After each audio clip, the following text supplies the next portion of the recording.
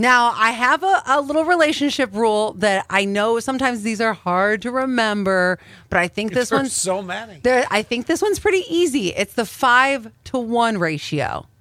And that's basically every one negative interaction, because no relationship is perfect.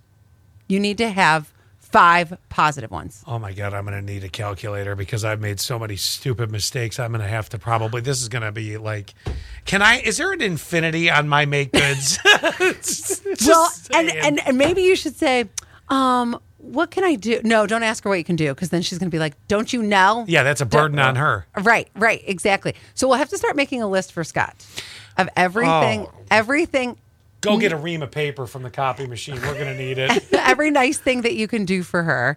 So every time you do something bad, you go, wait, hold on. Okay, I'm going to... Wash the cat.